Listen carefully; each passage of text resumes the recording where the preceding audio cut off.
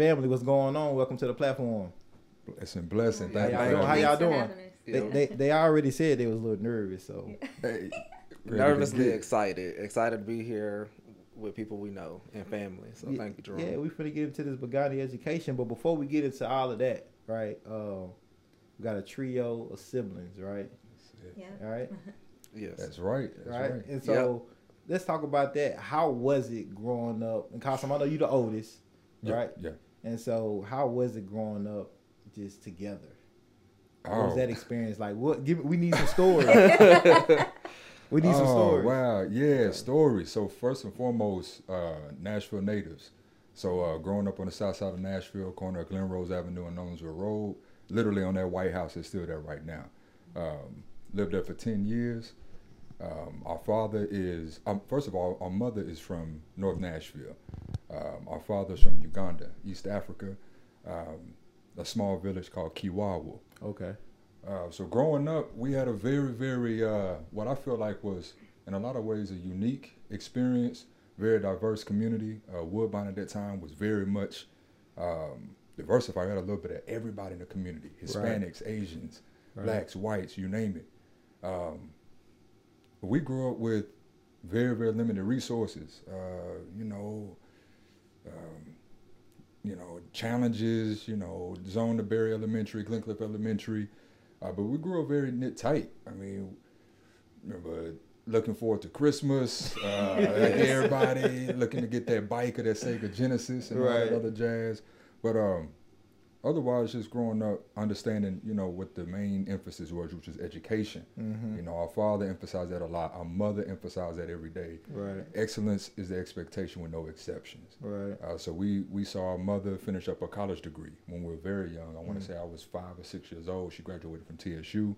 Our father wouldn't accept anything less they get into some sort of science or engineering field. Right. But we were very blessed. Blessed also knowing that we had a father in the home. Yeah. You know what I mean? Who owned his own fencing contract company. Right. But I think one of the things that made it unique, growing up in our household, my brother mentioned, my mom is from North Nashville, so Nashville native, Black American family with all of that history that comes with being an American, right, or Black American.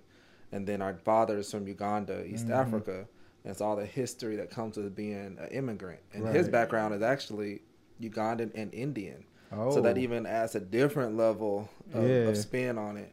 And so just having that mixture of cultures and in some cases beliefs in the home that really kind of came together real nicely. And especially when they continued to get on the same page and it just kind of became real smooth for us. Mm-hmm. But because of that, sometimes, you find yourself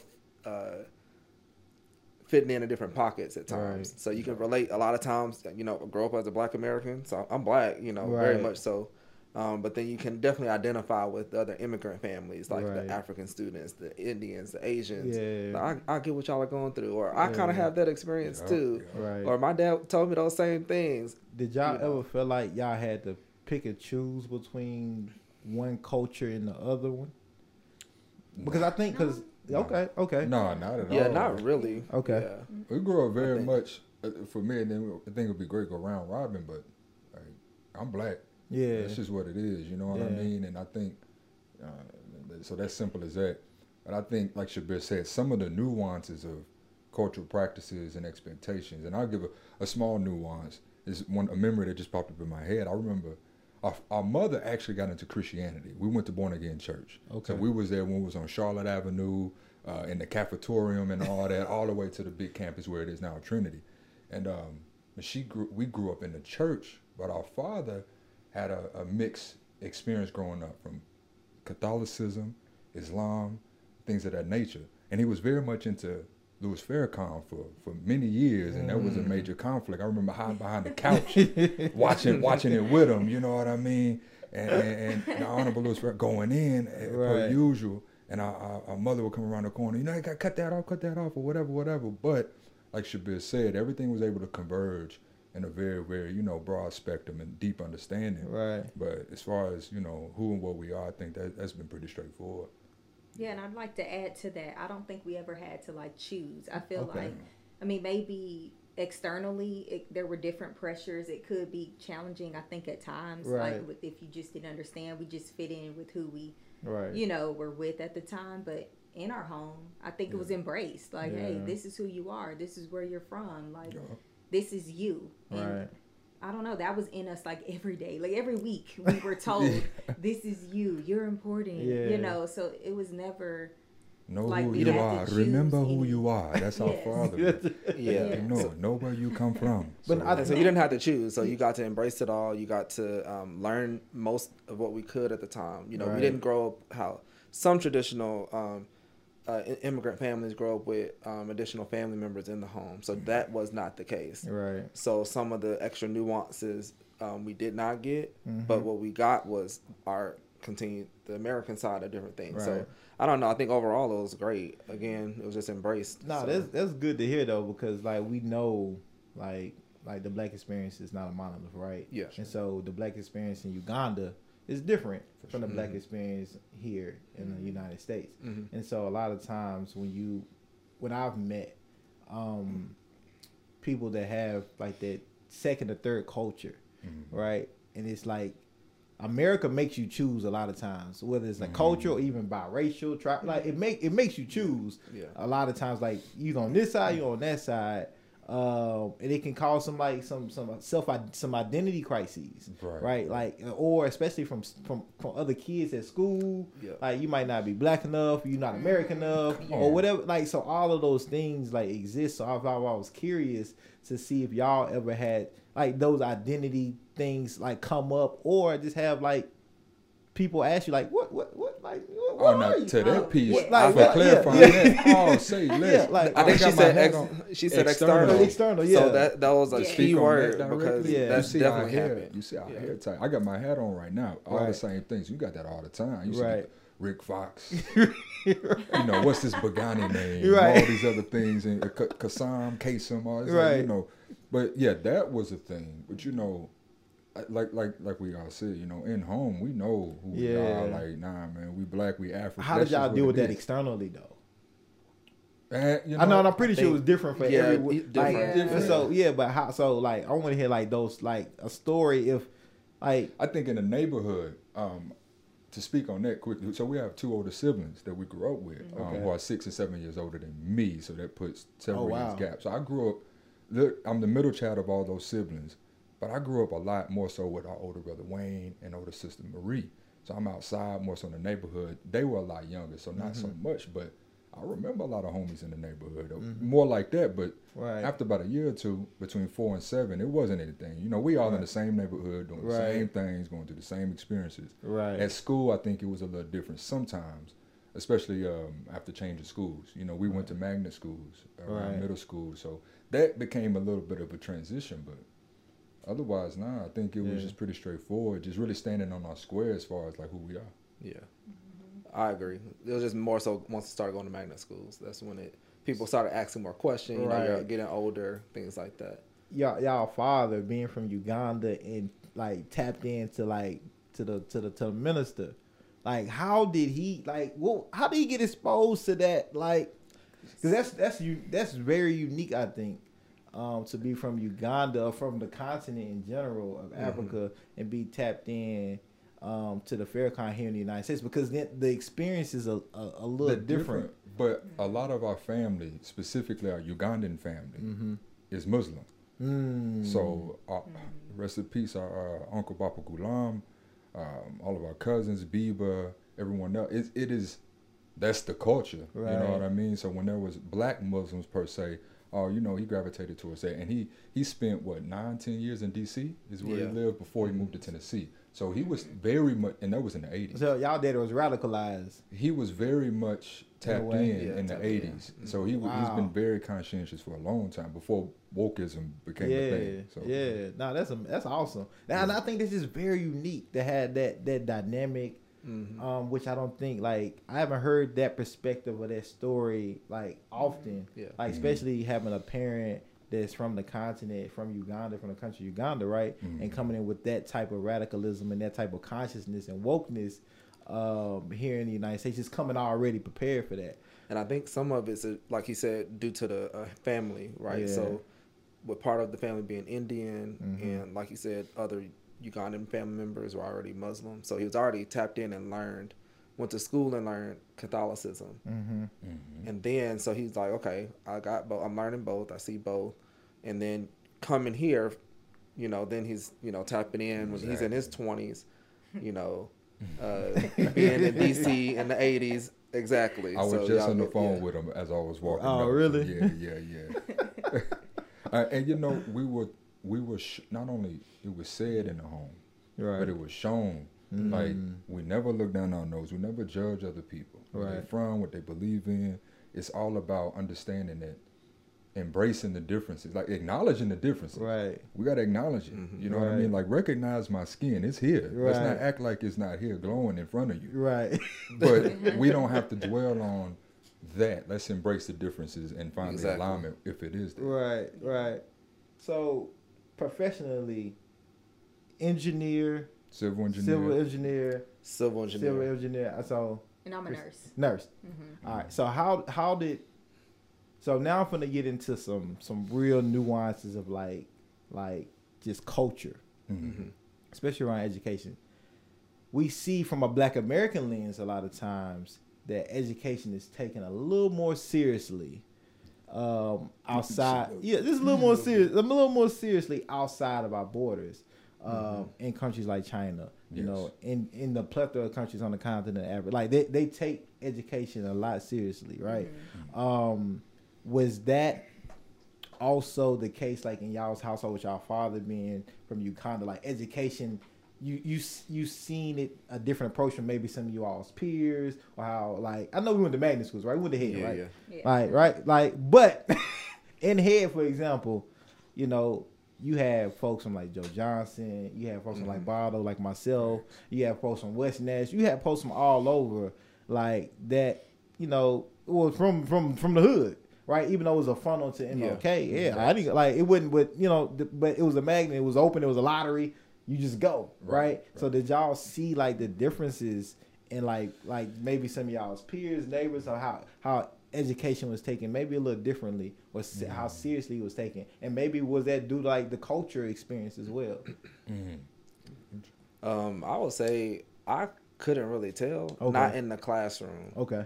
But when I would say like my friends in the neighborhood, like when we moved like to Antioch, you know, going to school, magnet school, you know, you have sometimes more homework. Right. You don't have as much time to do it in class, or like you don't get out early enough to do it right after school. And so we'd have to be inside the house doing the homework, or we started jobs early. So everyone had, it was kind of like an internal rule. You start working at 16. Right. And so we're in the house or at work doing work. I mean, during the summers, that's different. During breaks, different. We hanging out with everybody too. But I think that would be the difference when it comes to the home, like schoolwork itself, because it felt like it was just taken differently. Oh, like, why aren't y'all outside? Well, I can't. I actually have homework to do. They didn't have any homework. So they probably would have been doing the same thing, but I'm going to let you know now. I knew I wasn't going to MLK. I seen them rolling backpacks.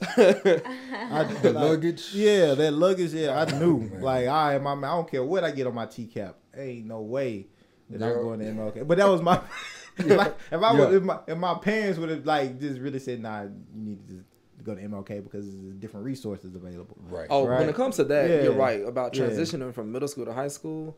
I would say it was kind of like no choice. Yeah. But it was a good thing. It was highly and strictly encouraged. There you go. So there was choice, but strictly encouraged. It was like, why wouldn't you? Why wouldn't you? This is the best option.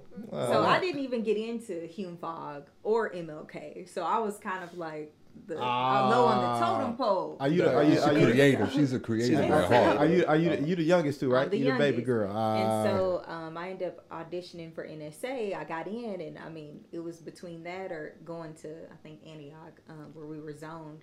So I had to go there because they're like, well, that'll be your best chance. But like to your question, really, I think I noticed the shift more so in college, not in middle school or high school. I don't think I really was aware too much. I mean, I knew the pressure we had at home, even if you got a 98. That's something I remember. I was like, Daddy, I got a 98, and I did great in school. And he was like, what happened?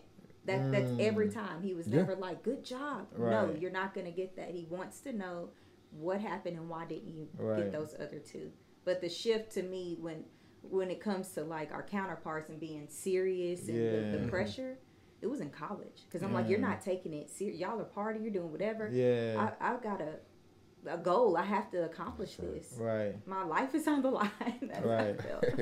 Yeah. It was and we still have earlier fun. for me. I think I noticed a difference. There's a 4-year difference between me and baby sis. Okay. I noticed a difference in middle school, more so with my closest friends. You know what I mean? I think to Shabir's point, magna schools were like, now you in the classroom with other students who, you know, cognitively are maybe in an environment that's being encouraged a lot too. Right. But I mean, I could tell, you know, a lot of the close friends of mine that came from the similar neighborhoods didn't have the type of, the culture or mindset that's being, you know, funneled in, or maybe even some of the resources. Our mother spent a lot of time with us as well. You know, she went out of the way to take us all to all these different schools, dropped us off. You know, we rode the MTA from time to time. Yeah. But after school, it was like, knock it out, get your work done, and after that, then I'm outside. Then I'm hitting the courts and everything. But and to be clear, it was 3 separate schools at all times. she was at Wharton for middle. You were at Head and MLK. I was at Meigs. And then I'm at Hume Fogg. He's at MLK. She's at NSA. And we all in sports, activities, working outside. Hell of a parenting. That's what that is. Man, so even when she went to Head, I was already at MLK. So we were still at 3 different schools. Yeah. So yeah. It's crazy that y'all mentioned that, because when I think about it, like one of the things that, you know, some of me and my partners realize, like even going to Pearl, right? Or just growing up, you know what I'm saying? Just growing up in North Nashville, like the difference that it really made to have like proactive parents. Facts. Right. And you really see that like as you get older, like, man, like they didn't have like their mother, their father, either one of them just wasn't proactive at all, or to like just had a hand on them, you know, or her to like trying to just guide them, like, all right, now you kind of veering off. And like I think a lot of times that's like when I look at just my trajectory and kind of things that happen, I think that was one of the biggest things. Even though my parents were divorced, right, they was both still proactive in my life and guide me as much as they can. And when you strayed away off, Exactly, a little as much as they could. You know, I was like, every parent has their limits, and so I wouldn't try to paint a picture like it was perfection. No, but it was very much involved. But just being involved, being present and involved. That's like that's a lot. Yeah, and the expectation was clear. Even if the resource and accountability weren't always there, we knew the expectation. Right. We knew like the journey didn't begin with us and it won't end with us.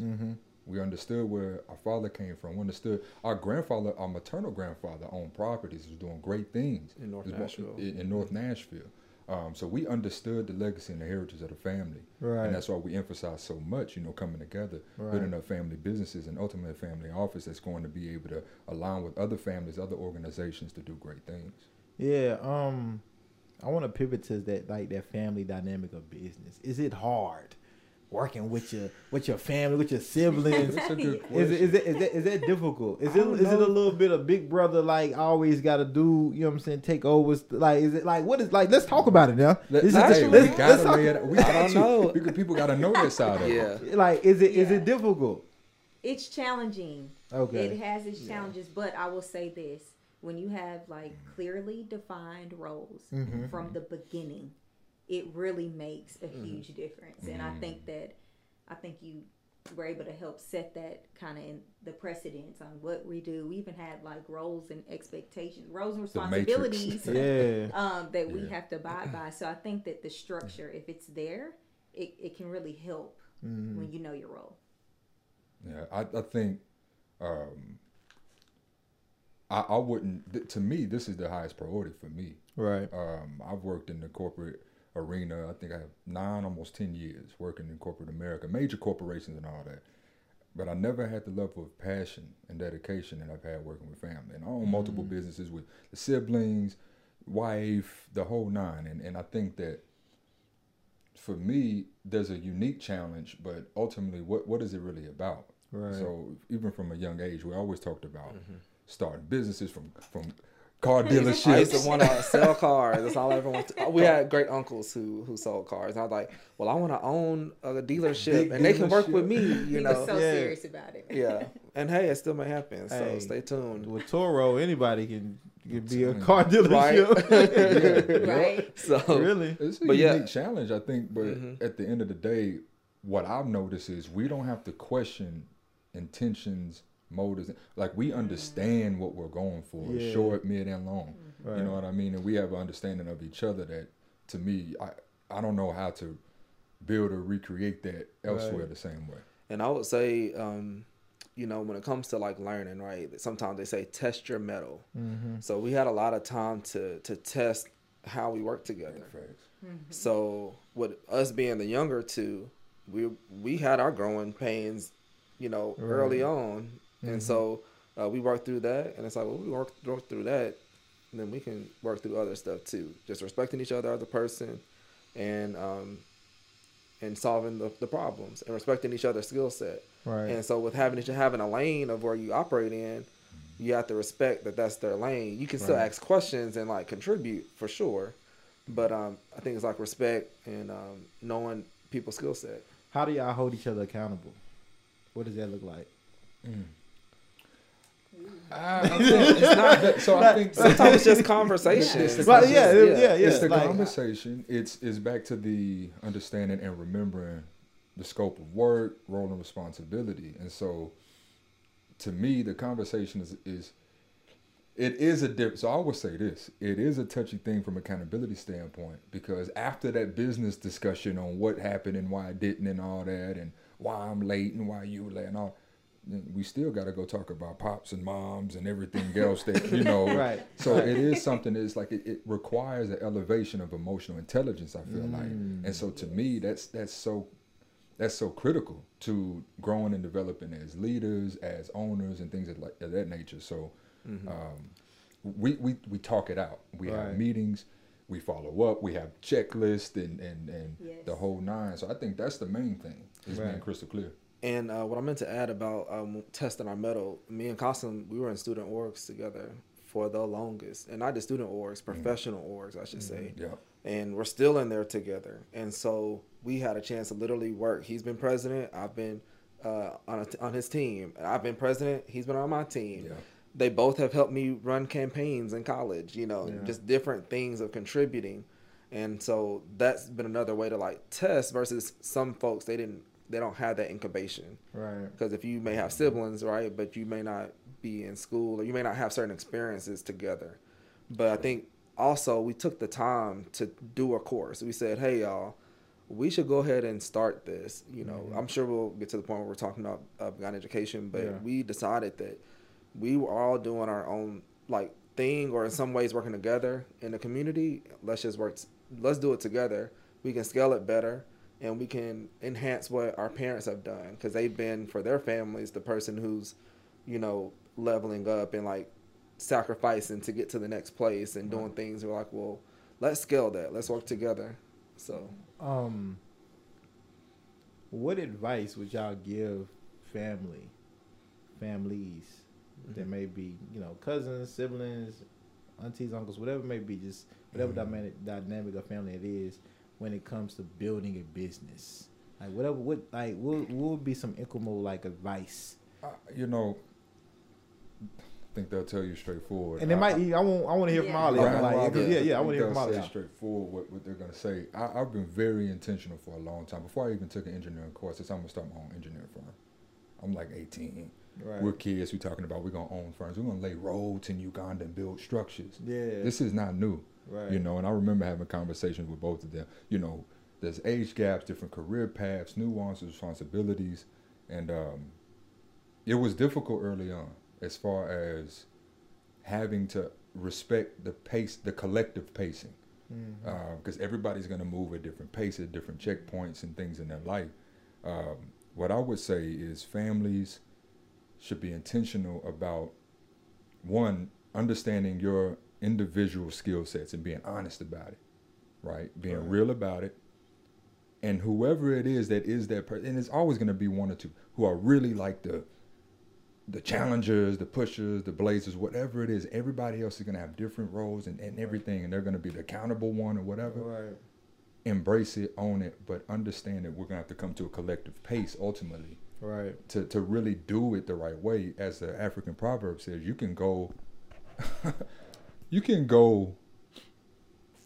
very, very, very, very fast alone. Right. But if you want to go far, you need to go together. And that's what it's about. And I think that being able to bring it back in, right, respecting everybody's timing, and then aligning after that is what's going to get it done. But you got to be intentional. Right. And I'm going to wrap up on this point with that as I pass it on is we're seeing at a macro level, we're seeing countries get more involved in nationalism. Right. Since the pandemic, and we've seen all these challenges with the supply chain issues and everyone looking at, well, I need to be able to do for self, essentially, right, is what it is. Right. If we go back way into antiquity, we saw what? Businesses are modeled after the family structure. Right. We are seeing that being replayed. We're needing to get back specifically in the Black community, getting back to building as families and then ultimately growing to build collectively family to family to make communities and then ultimately nations. So I would say be intentional, do it. It's not going to be easy. It's not working with the stranger or the colleague where everything's just, superficial in some senses. Have that conversation. Right. Understand that we need to work together. Right. Make sure that one cousin or friend that's kind of, don't really want, bring them on along if they're willing to come along. But those that are not, it's all right. It's all love, even though it has to be love from afar. Okay, so yeah, I think something that we've had as siblings for I don't even know how many years at this point, we do sibling nights. Like, we have done it since college just because we all have been spread out in different places in our lives, but we've taken the time to learn each other. I don't know that all siblings really do that. Me and my brothers. You making me feel a little bad, right? Damn, sibling nights. But life will just get the best of you. Yeah. You're like, oh, it's been a few months. Not that we do it all the time, but maybe once or twice a year, we're like, we're going to hang out. We're going to make a point to do this. And I think that really helps, because I think sometimes people, we had somebody tell us this before too. They're like, oh, it just seems so easy. I could never do that with my family.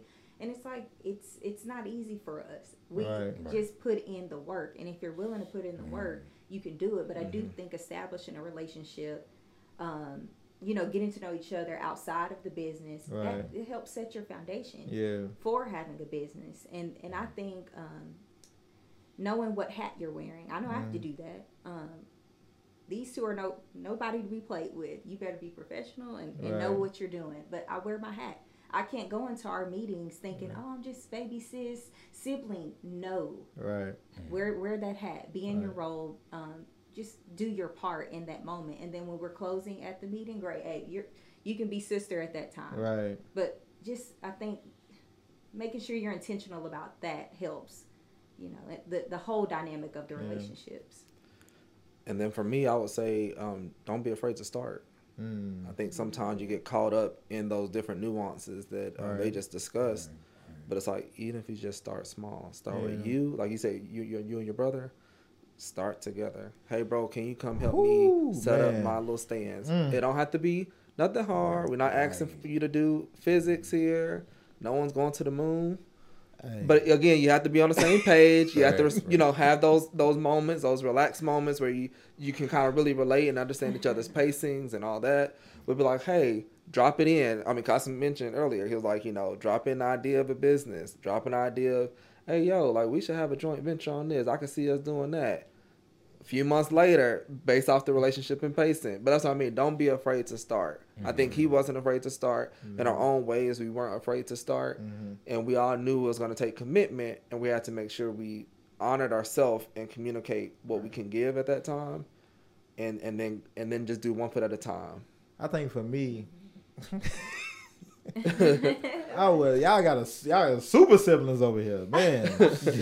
God damn. So I think the thing is also we've been inspired by our parents. They did not have some of the familial relationships that we have. Yeah. And so we didn't get to grow up with like uncles many uncles and aunts that were always there. We had some, like, definitely, so I do want to acknowledge them. Right. They were wonderful, and they did what they could do. But seeing that relationship, it's one thing to know your uncle or aunt, but to see that sibling relationship between your parent and your uncle or aunt, that's a different dynamic. And so we wanted to be different. So we always knew that. Right. And we knew our dad, we didn't even get to see him interact with his siblings. He was here alone. Right. We knew they existed, and they were on the phone. That's kind of that's wild that you bring it up, because like both of my parents, they both had 6. It was like 7 of them total. Like, both of my like, so I got a lot of uncles and I got a lot of uncles and aunties. On my mama's side, it was all girls. Every last one of them. On my daddy's side, it was a mixture, right? And so, like, speaking to my daddy's side, he had 3 boys, right? I'm the middle child, we run things, middle kids run things. But we the ones that keep everything together. The glue. Yeah, we the glue. Hell yeah, we the glue. But because of some of the things that him and his siblings experienced growing up, just hard, it's a lot of trauma. Like, he didn't want to see, he wanted to see me and my brothers, like, stick together, be like, man, don't be like we were, and be holding grudges for lifetime or things like that, right? And not to say me and my brothers, we don't have no grudges. We just different. Yeah. We like this, so like, not saying that y'all not different, right? Just so different, and then being realistic about like who your siblings are, right? About like being really realistic. Like, oh, I would love to do this with him or her, but like I know they're a habitual liar, like, or like things like that. Like, they have characteristics, traits that you still love about them. Like, you still love them, but they have characteristics, traits. It's like, it may not work. Yeah, I'm not gonna lie to myself to try to create an opportunity where maybe maybe it's a different capacity where we can build together, but maybe it's not in the business, which ain't it. I think to his point of, you don't have to go, like, if it's a person they just are resistant. Yeah, it's not about changing who they are. Right. It's providing an opportunity, providing a growth path, and providing a good challenge. I think I'm a pusher, so I think everyone deserves a good challenge. Yeah, and put it in their ball court for them to figure out, and then you got cousins, uncles, aunts, somebody else. Yep. Or just friends you can build with. You know what I'm saying? So it's not really, it doesn't have to be literal family. I think it can be how you describe your family. True. Nah, that's a fact. Yeah, that's a fact. That's a fact. I gotta tell y'all some stories about your brother after this. You know what I'm saying? I gotta tell you something about your brother off the record. You know what I'm saying? Back in the day, The more 406 days. Nah, even after that though, I'm talking probably like. Yeah. Like maybe 2010, 2009. 09 for sure. Yeah. What's it? Yo, undergrad. Yeah, undergrad. Yeah, undergrad. Yeah, I don't know if y'all really know your brother right now. They do. Finish high school. Yeah. But let's go into his education though. I want to talk about this B3.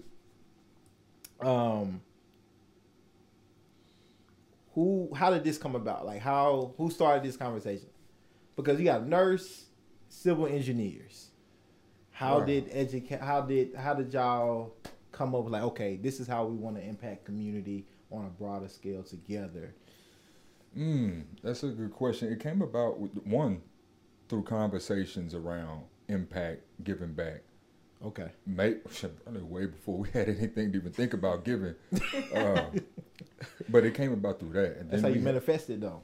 Not truly. Yeah, I always tell the kids, it's like, it's mentality to reality. And I think that early conversations, childhood, high school, all that. But once we started, like Shabir said, having these shared experiences, and we're trying to figure out ways to grow and climb and all these different things. We're like, man, where's the research? We all went to PWIs. Yep. Which is a unique experience in its own right. And shout out to HBCUs. That's an empowering thing. There is a certain unique challenge that comes with the reality of being in a PWI environment and feeling like, man, where's the impact? Where's the outreach? Where's the people who are reaching while they climb? But or the people who have clearly climbed to the mountaintops, and Right. it feels as if sometimes Throw down the rope. Yeah, it's like shit, man. Come on now. But having those conversations and saying, listen, man, we don't want to be the ones that repeat what seems to be, you know, some of the vanguard standard, you know, and getting involved in different nonprofits, particularly NSBE, National Society of Black Engineers, and saying, shout out to them. How can we bring impact? We're passionate about what we do in engineering, in the STEM fields and nursing, but how can we do it in a way that really challenges the status quo and brings about sustainable change? Right. And so ultimately, I've been involved. Well, let's start with our father's business and our experience relaunching his fencing contracting company, and we did that for a year and a half. That was a great learning experience. Fast forward 2 years after that is where maybe we got a lot more intentional about, hey, we've been doing some programs at Fall Hamilton, Glencliff, various schools in the neighborhood. I was like, man, but we want to do this at a higher level. Right. What does it look like? And then ultimately we got to that more specific conversation. Yeah, so, and I agree. So a higher level and a family level. Okay. So beyond just the traditional orgs that we were in, we're like, well, what way can we do this and put our spin on it and have the intention and direction that we aspired to happen, not what was already kind of laid there, because those things are great, and I think a lot of times what we have may be complementary, right? But because they're complementary, there's still a different nuance that we get to handle and tackle that maybe that group isn't able to, right? And so we, again, working with our father's businesses, and even down to when we were, like he said, when we were kids, we always done something that gave back. I was a person, it might just be my personality, but I was a person who was in student council, who wanted to help my friend who needed food. So I would give them my extra change. I would save it up and make sure they have food on Friday or something like that. And so those little small things along the way is what I think in our own journeys, we've had that. And so it was just natural for us. So we progressed to do the business relaunch together. And things didn't really pan out. It was just things out of our control. But we were like, well, what can we control? We can control being able to provide impact in a scalable way. Right. And how can we best do that? Right. So we ended up doing a course together. And we decided to I think we really just said, let's just do it. Let's just start. So yeah. So shout out to Operation Hope. With the the Nashville Business Incubation Center. That's the right. Operation Hope program. Okay. Yes, and it was the Entrepreneurship Training Program, ETP. Okay. Which is right here in downtown in Germantown. Okay. Brother Ron Harvey, shout out to Brother Ron Harvey. He was an excellent instructor and really gave us, and we did it together. I think it was. We were intentional about. Yes. We started the business. I think someone sent us the link about someone in the network sent us the link. And it was like a week later, y'all, sign up now and you'll start in 2 weeks. We were like, ooh. I signed up immediately that day and we were all talking. I was like, look, let's go. When I talked to them, they were like, hey, what do y'all think? You think this the time? And it was like, look, I don't know. I don't know if I'm going to be able to fit that in the schedule. I'm like, well, let's think about it. Right. And I'm going to go with the Bhegani Enterprises route and make sure I get clear-cut instructions on how to shore up the business plan. And then we tackled the business plan for Bhegani Education. Mm-hmm. Wow. So that's how we maximized the time. And we would still catch him up to speed on what we were making. Right. But it made it to where he got to work on his things that he needed, us to work on ours. And it was a chance for us to just like have teamwork. Yeah. Again, testing that metal, testing how we gel, who got the strong point. Right. Yeah. That's amazing. Yeah, man. Just super simple. No, but like I just think like to have y'all name on something like that. You know what I'm saying? Every time, like even when I hear y'all say it, it's like, damn, that's that last name. You know, it just hits and and you're wearing it and it's yours and like you putting it on business and then you building a family business with a family name. And it's just like, that's just amazing to me. Like that's like one. Let me give y'all flowers, bouquet of flowers now, because like just to be able to start something like that, right? And not even start, like to be able to carry out the acts of finishing and completing and follow through, because it's easy just to start something. Like it's really easy to start something. Right. Now finishing something, completing things. Right. We all been in school sustaining sustaining things. Starting homework is easy. Let me just go ahead and. I really don't feel like doing it. Right, but Yeah. so that consistency to be able to sustain something is like it shit ain't easy, you know, because we still got to deal with family, like personal family, Life. you know, kids, you know, husband, wives, you know, partners, significant others, like just being black Yes. in Facts. general, Right. right? Just that alone, right? Working And so- full time. working like we full all, time. Yeah, yes. exactly. So that's like I wanna give y'all kudos and just y'all flowers on that, because I know that it ain't easy. Like I just personally I know that ain't easy to, and nobody ever knows everything that's good. They just see the finished product. Yeah. They just see For the sure. logo, the shirts, For and sure. everything. There's none of Like, the depth man, behind that's fly. You know what I'm saying? Oh, that, you know, you don't know. Like, man, it took forever just to get to this point. You Right. know. So I want to get into like the details. All right. You know, of like what services, what programs, what does that look like? What does that impact like tangibly, and like those measurements? Like, what does that actually look like for y'all right now? And then what is like some of the outcomes and goals, whether that's short term and or long term? Let's tap in. Go ahead. Oh. Shabir.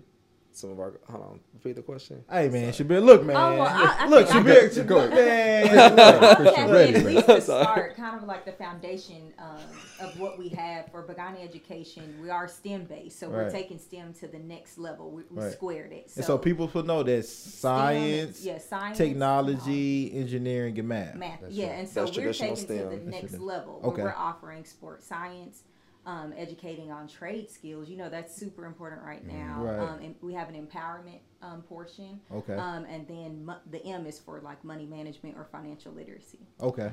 And so Wow. we wanted to do those areas, right? Because those areas really are critical. So because I think I might have confused some folks. So let's do like, so what is the STEM for you all? Sports, It's traditional STEM. traditional STEM, So science, science, technology, right? engineering, mathematics. Okay. The next layer that takes it up a notch Okay. is when we're adding sports science Okay. to help you learn about your physical fitness and health. Trade skills, just like my sister mentioned about Okay. the importance of what that really is.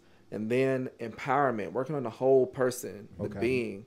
And then the M is for money management. Okay. Got And it. so that is like, we wanted to go with the alliteration, so we had to go with the M.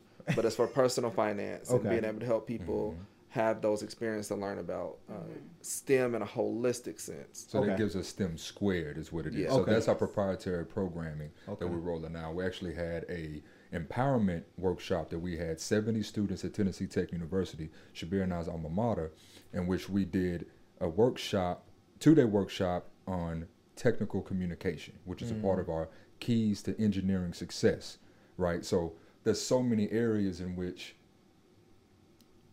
young professionals a lot of times are just kind of thrown out into the workforce, into whatever that may be, their career path. Figure it out. Yeah, figure it out. So Yep. we want to be able to hone in on that and provide some resources to guide along the way, which is one of the reasons why specifically in STEM, we know the early education, primary and secondary level, you're getting STEM all over the place. Right. It's actually quite saturated.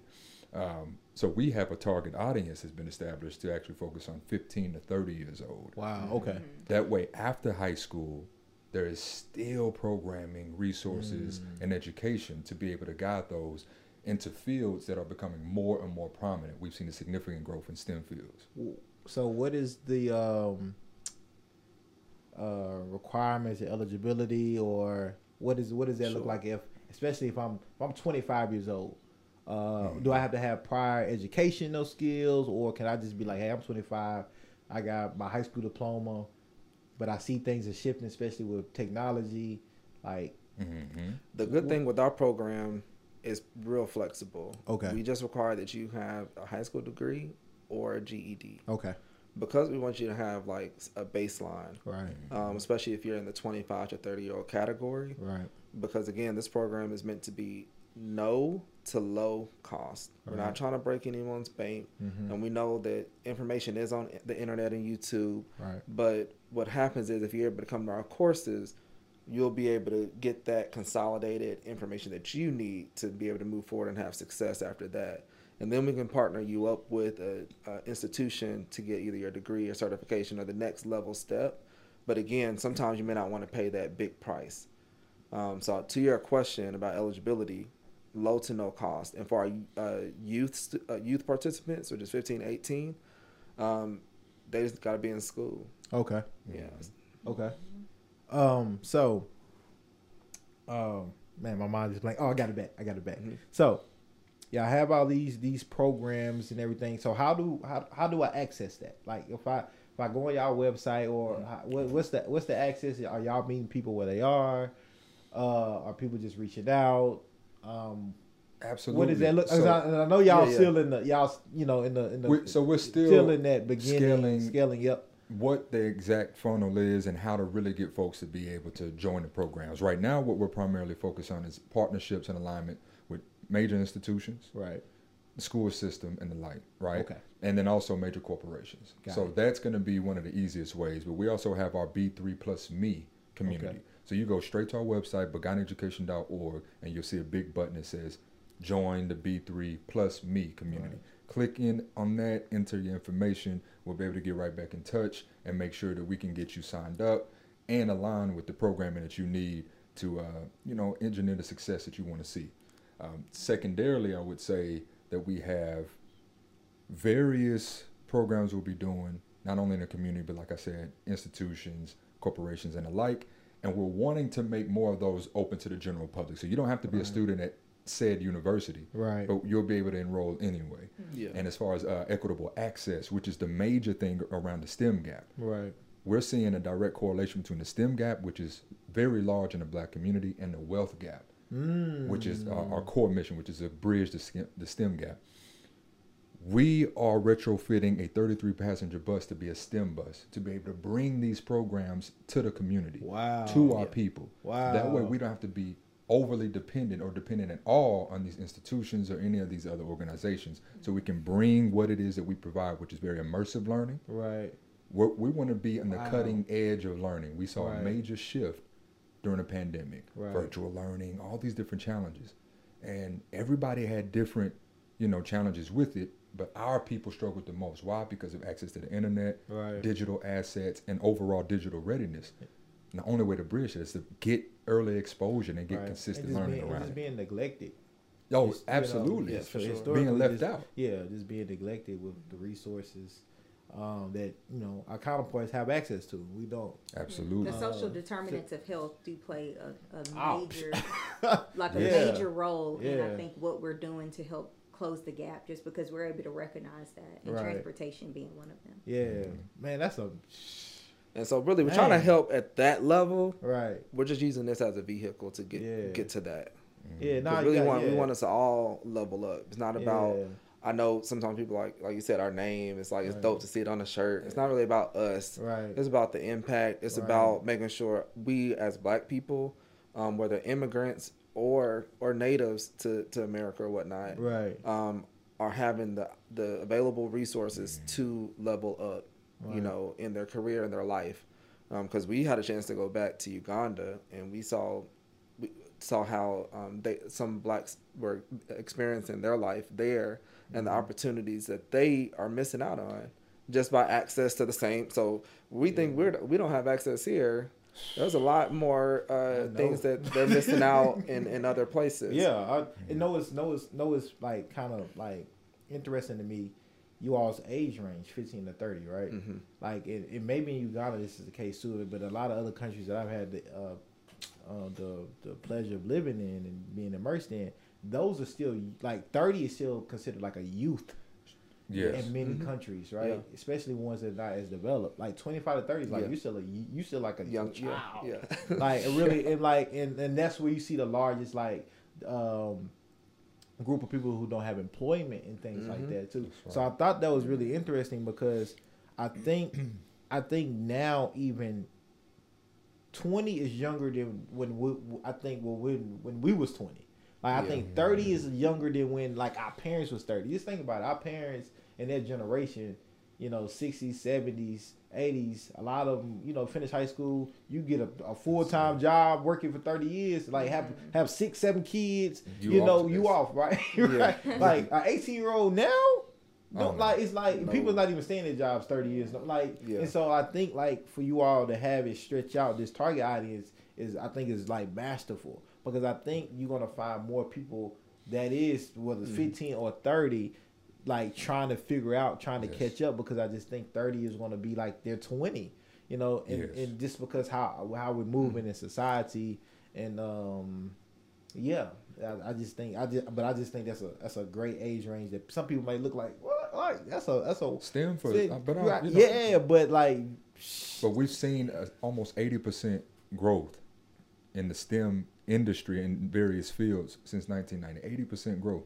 and it's slated to increase by 8.8% over the next just 3 years. So by 2025, 2.5, 3 years. 2025, we're seeing more and more jobs, almost 3.5 million occupations that need to be filled by 2025. You need qualified folks. We need qualified folks. These are fields that, quite frankly, we understand the value of YouTube University. We understand the value of online certifications, cohorts, and all these various things. But there's just some fields and some skill sets where you need direct instruction, hands-on guidance, hands-on experience. And especially with where technology is going right now, we've got to have virtual reality incorporated in what we're doing. We got to be able to understand what Web 3.0 is. We've got to make sure we're tapped into augmented reality, artificial intelligence, and those are the things that we're excited about bringing to the forefront. Challenges, pushback. Have you all experienced that? What does that look like? Have y'all crossed that bridge yet, or are you foreseeing? Are you forecasting any pushback or barriers that y'all might encounter trying to serve those individuals who are forgotten, neglected, underserved, or just trying to get other institutions or organizations to see like the necessary need, and also the difference that you all are bringing that maybe it's not there yet. We talk about this.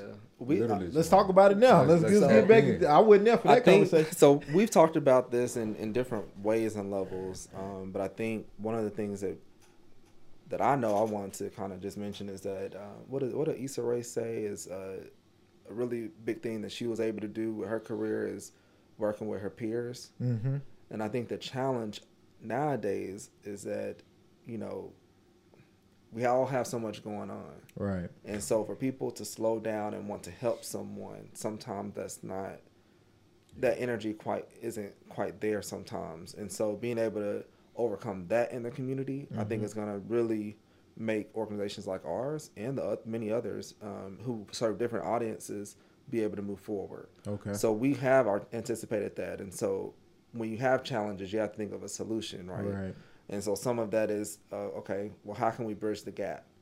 What's happening is with the economy and some of our peers who may not be in certain career fields, maybe budget-wise they can't support in some certain ways. But how can you support? Can you do time? Can you come volunteer? Can you help write a script? You know, what skills do you have that you can contribute that don't break you, but it really helps the community as a whole? So I think the challenge is making sure people know that they do have a place at the table, at the community table, to give something back even at the beginning of their career. Right. And I think because of that age thing that you just mentioned about, you know, 30s feeling so much younger, that's been a challenge, because sometimes, you know, you feel like, oh, I'm finally got through my 20s. I have a decent job. I'm breathing a little bit. I need to enjoy and brunch, lunch, and dinner yourself into a financial hole. Right. That's not smart. Right. And so kind of changing that narrative, like, yeah, still enjoy life. So I'm not trying to say you can't have fun. Have fun, but you could take one Sunday brunch, the amount of money you spend on Sunday brunch or Saturday brunch, whatever it is, you can take that and invest that. Right. Or go read to some students. Tell your job, you know what, I need to take an hour and I'm gonna go read to some kids on Friday. Right. They will be all right. Everybody will be all right if we all if we all do a little bit. I promise you, we're gonna get a lot done. I think a challenge, I mean, with that, I mean, it's just hard to instill something that we had growing up, which is knowing like it's bigger than you. Right. Not everybody knows that. They're selfish, you know. So and it's hard. And with this age, of course, everyone's selfish. So trying to get people on board right now at this phase of their life can be challenging.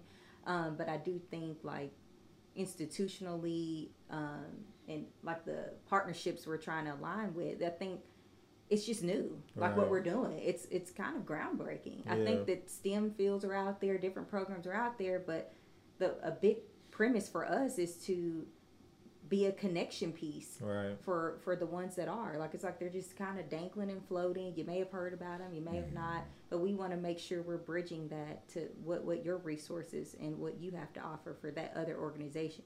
So we want to be able to connect all of that together with our participants. So I think because it's still somewhat new, that presents challenges, I think. If I most definitely, I think we got to recognize it. One, internal accountability. We do struggle at a time where we really can't afford to struggle with radical individuality. Right. We struggle with that. It's all about us. I gotta do me. I gotta, it, and a lot of that does stem from self-preservation. Yeah. Limited resources. You do what? You revert back to the most basics. Trauma. All these different layers. At the end of the day, we got to recognize where we've come from and who we are. Remember that. Like she said, it truly is bigger than us as individuals. It's just so much bigger. And where there's no challenge, there's no change. Right. So too often, because maybe of the trauma, because of, like Shabir said, just barely getting above water, feeling like, man, I can finally breathe. We just want a little confident, a little soothing. When it's like, well, that's where complacency can easily set in, when there's too much comfort. So internally, we've got to address that. And that's back to that pacing. Okay, let's try to understand it. As far as getting more engagement, more support, participation, got to let people really, grow into learning and embracing. Right. And we don't have to wait till we multimillionaires to make a difference. Exactly. We don't have to just reach as we climb. And it's not a luxury thing. This is, at this level, we've got to see this should be a part of the obligation of who we are. This is a part of the opportunity even to be able to say, you know what, I am a link in this long, cord of impact. Right. How can I make sure that I'm a strong link as well? Right. Secondly, as Christian said, I mean, it's a unique take on STEM. 2, brand recognition isn't fully established at this point. And 3, we aren't looking to play around with just simple level, just exposure. No, we're looking to really revolutionize and transform the educational experience and really bridge the gap and not just almost do the statistical number game. Like real change, real targeted audience, real opportunities. And that can be intimidating to some organizations. So how do we navigate that? It sounds like sound like it's gonna be, y'all gonna have a school couple years that y'all gonna have to need to be built. Absolutely. That's what it sounds like to me. Manifest that. You know what I'm saying? That's what it sounds like to me, because frankly speaking, I think when you're doing revolutionary things, especially around education, institutions and organizations always have their limit. Right, they always have their barriers. Like, okay, they have their ceiling, they have their restrictions, right? And the only way you don't kind of have restrictions is if you build your own. Your only restrictions is what you want it to be. Yeah. And so what I hear y'all talking about is building y'all own ultimately, where y'all have several educations where you all not only impacting community through education, but also through employment. Giving people opportunity. Giving educators the opportunity to maybe be a part of something different.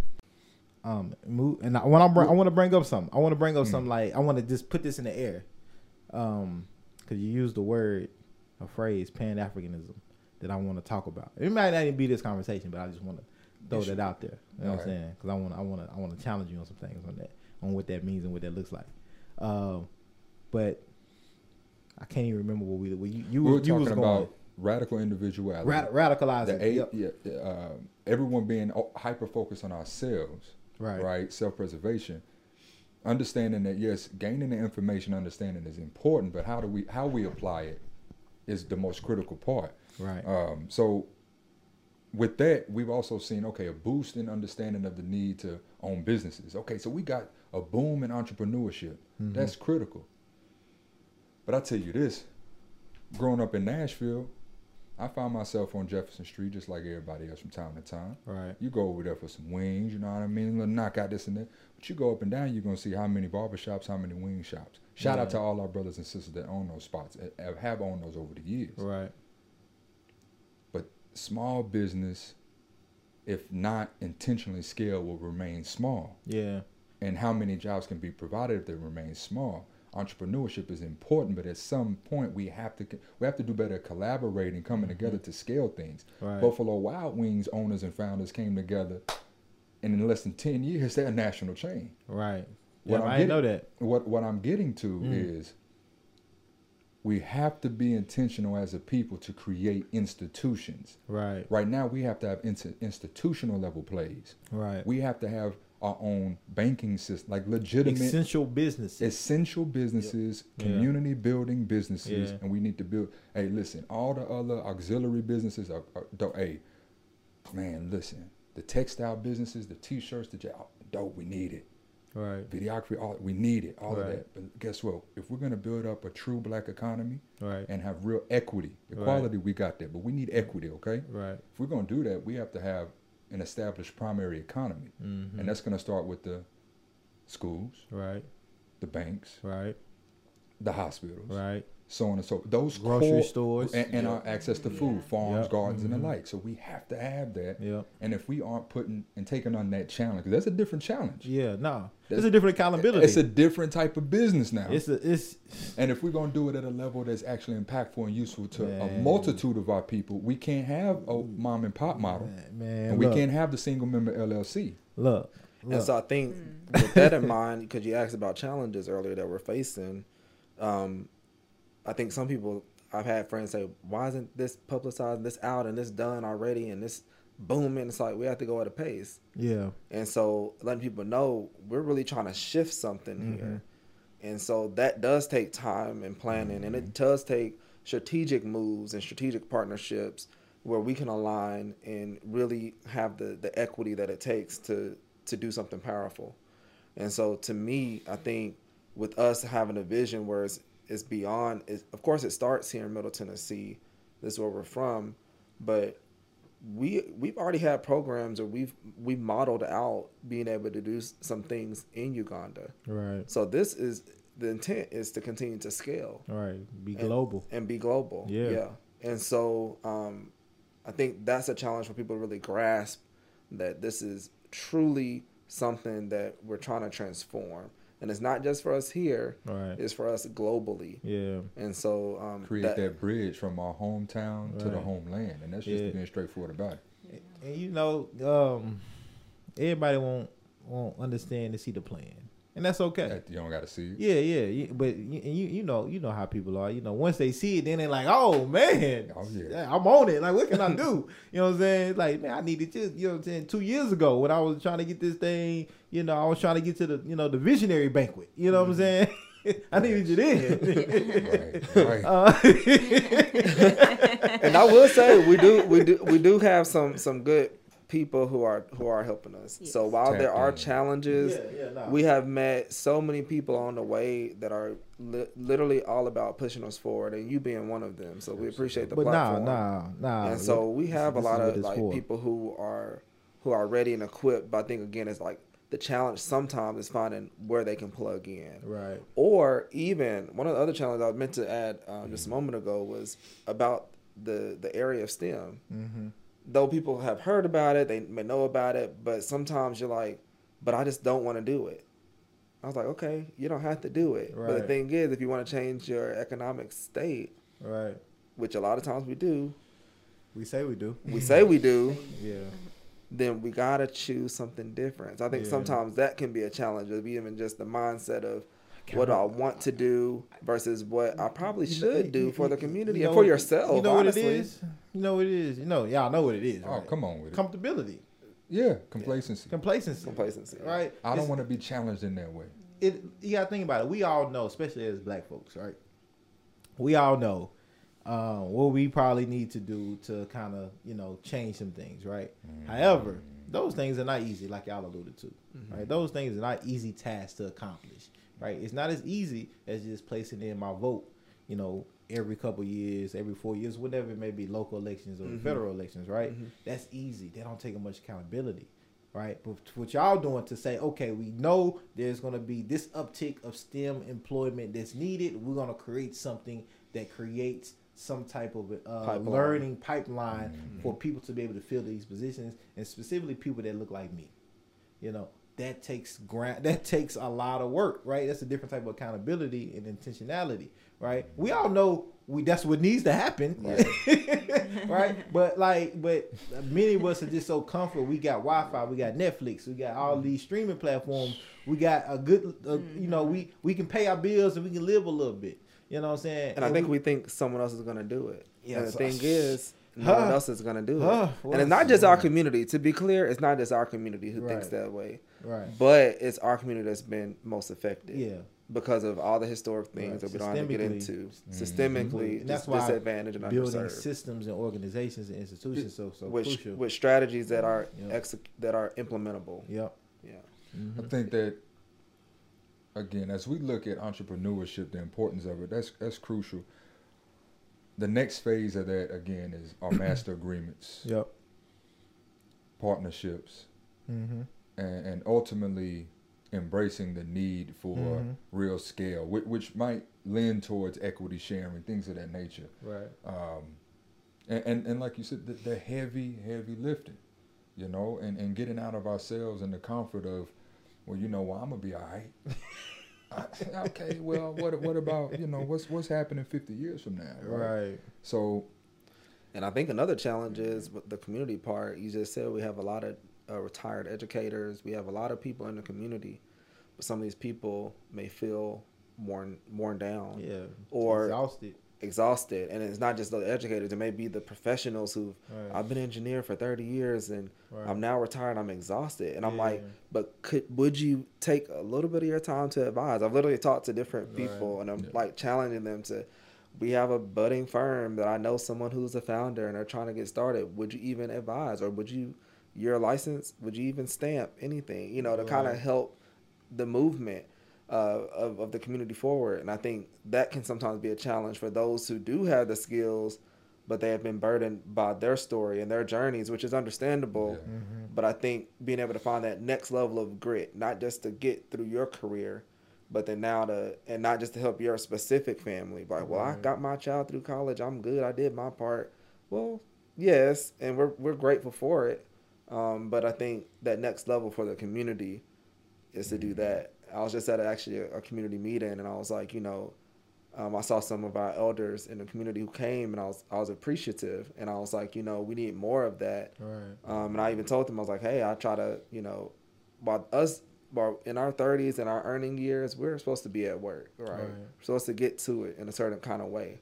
And I think sometimes the challenge is getting those more seniors and elders to step in and go to the things that we can't, when other communities have advocates or businesses that are already going to be there and advocating for themselves. We need to make sure we're having our voice there. Otherwise, we'll always be behind the 8 ball. Right. So those are different challenges. And it does impact even nonprofits like us. Yeah. So, Christian, you have something to add to that? I think they covered it. Okay. I did want to add to that piece. Being engaged in making sure that we aren't left behind of the quote unquote current structure, system, whatever. That's important. That's critical. But we got to embrace the need to run a parallel race in a sense. Where it's like, yeah, we're going to do that. That's fine. But simultaneously, and it's hard.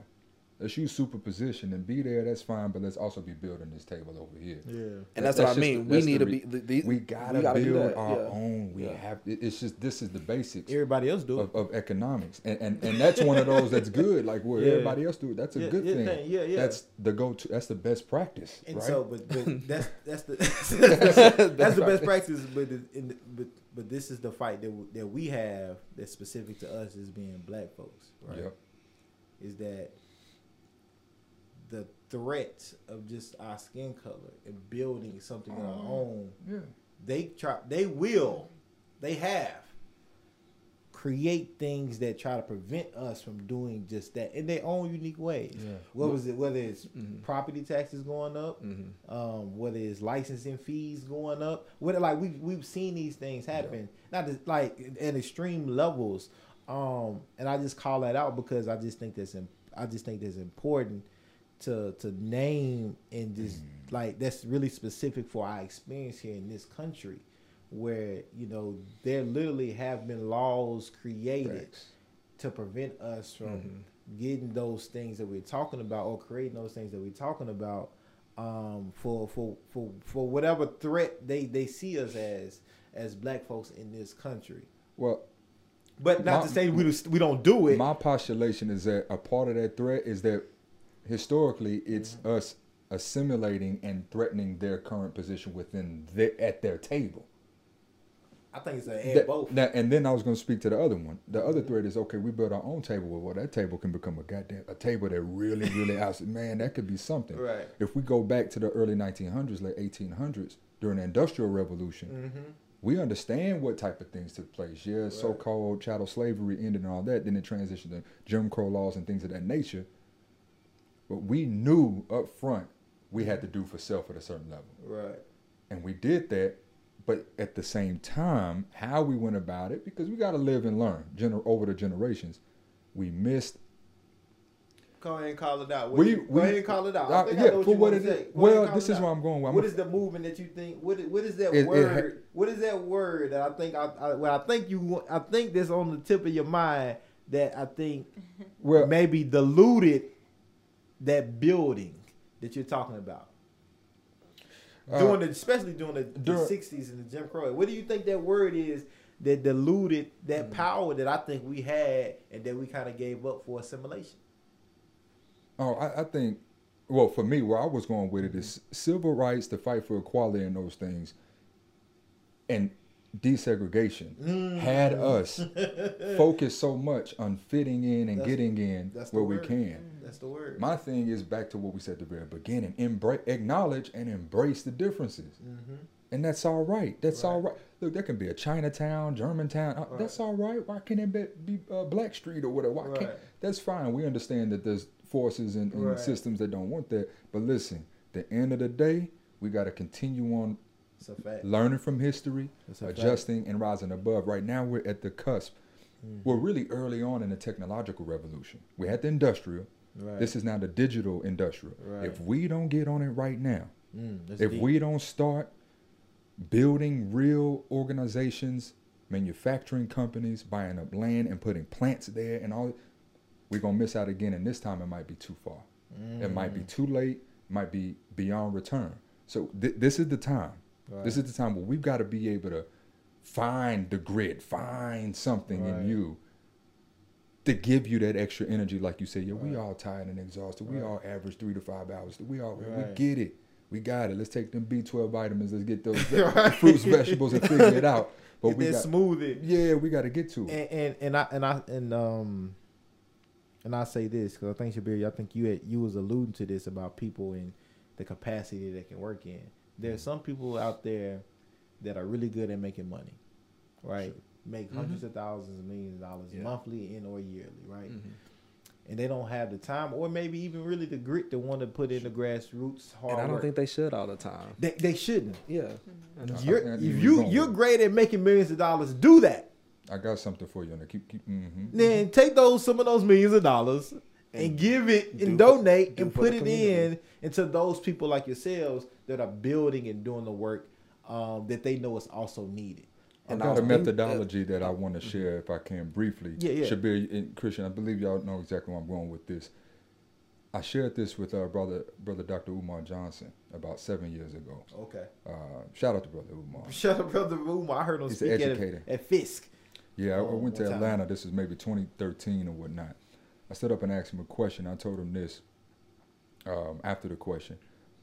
I said it's very important back to recognizing our skill sets and what we all can contribute together. And I believe the method is very straightforward, and it's what I'm calling the GUSOM methodology. Okay. GUSOM.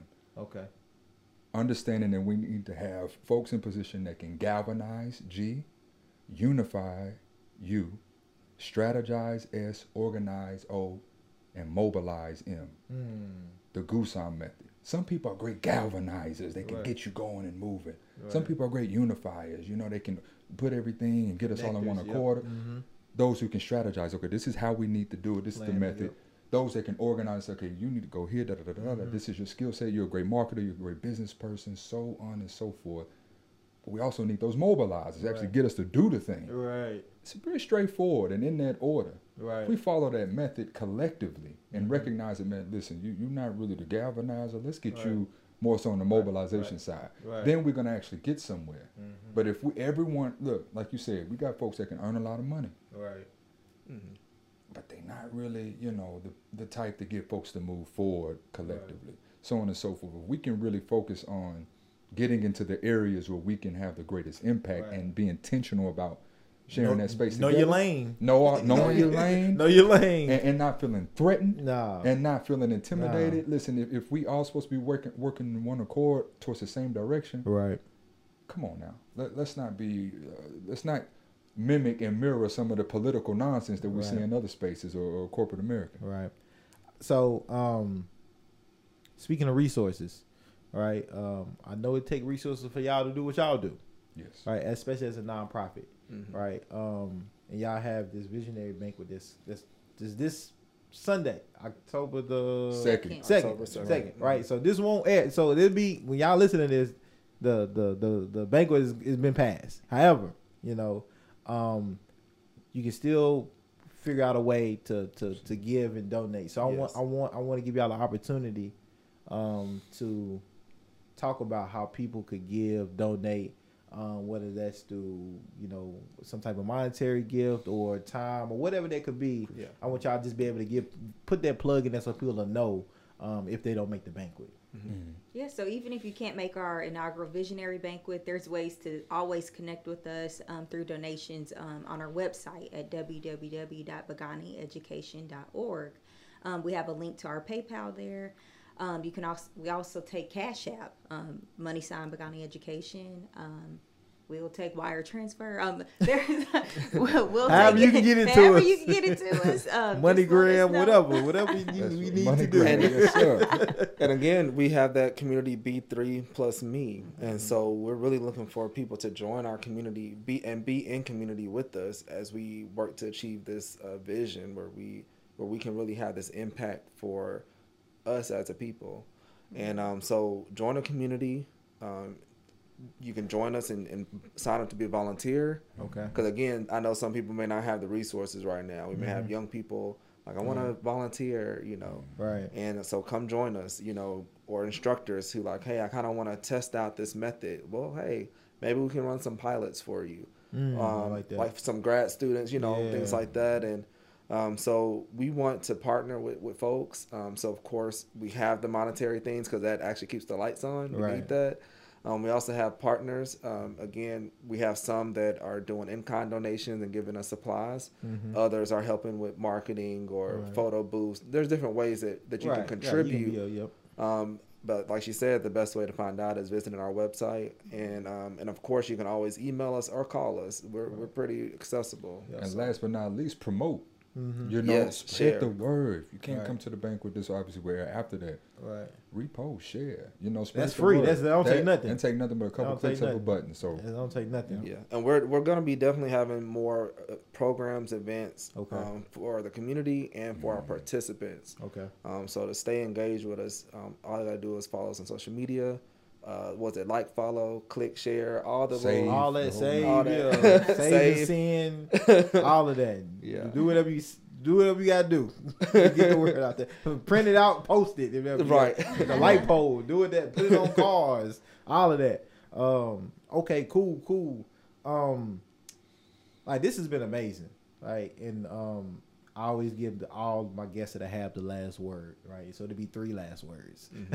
Yeah. And so I want us to close out just whatever's on your mind, whatever you feel like the viewers and the listeners, you know, if it's something that we didn't touch on that you want to hit, if something you want to extrapolate on that we did touch on, but just, you know, leave us with something that, you know, that you feel like it needs to be said or said again. for the watchers and the listeners, and then we'll get out of here. And I'd I love feel like to start. I want to start with you, Kristen. I think for me, just in closing, just tap in.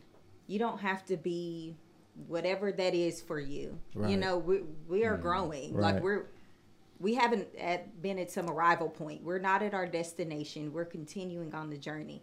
And I think just encouraging the viewers and listeners that just keep moving forward. Don't get beat down by like what society says or what you think you have to be. You can always just hone in, like slow down. Right. It's okay. Right. You know, we're not running a race. Just slow down. Right. You can give back. You have value and worth. And whether, like Shabir tapped on that, whether it's donations, monetary, or just your time. Right. Like, you're so busy running around thinking you have to be seen and be everywhere. Just slow down. Right. You know, give back to somebody else. I think that's really important. And knowing your worth in that way, how can you show up? How can you be intentional? So. Wow. Should be. Man.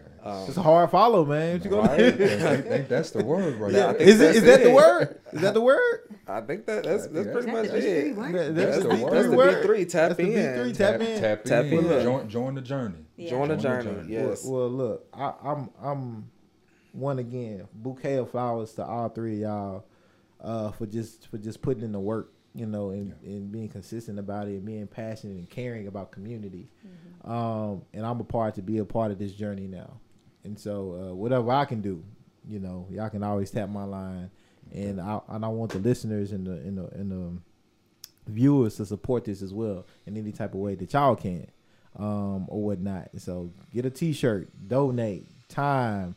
If you're a student and you need some what do they call it when you're a student, and some practicum type of credit, whatever, you know, internships, any of that.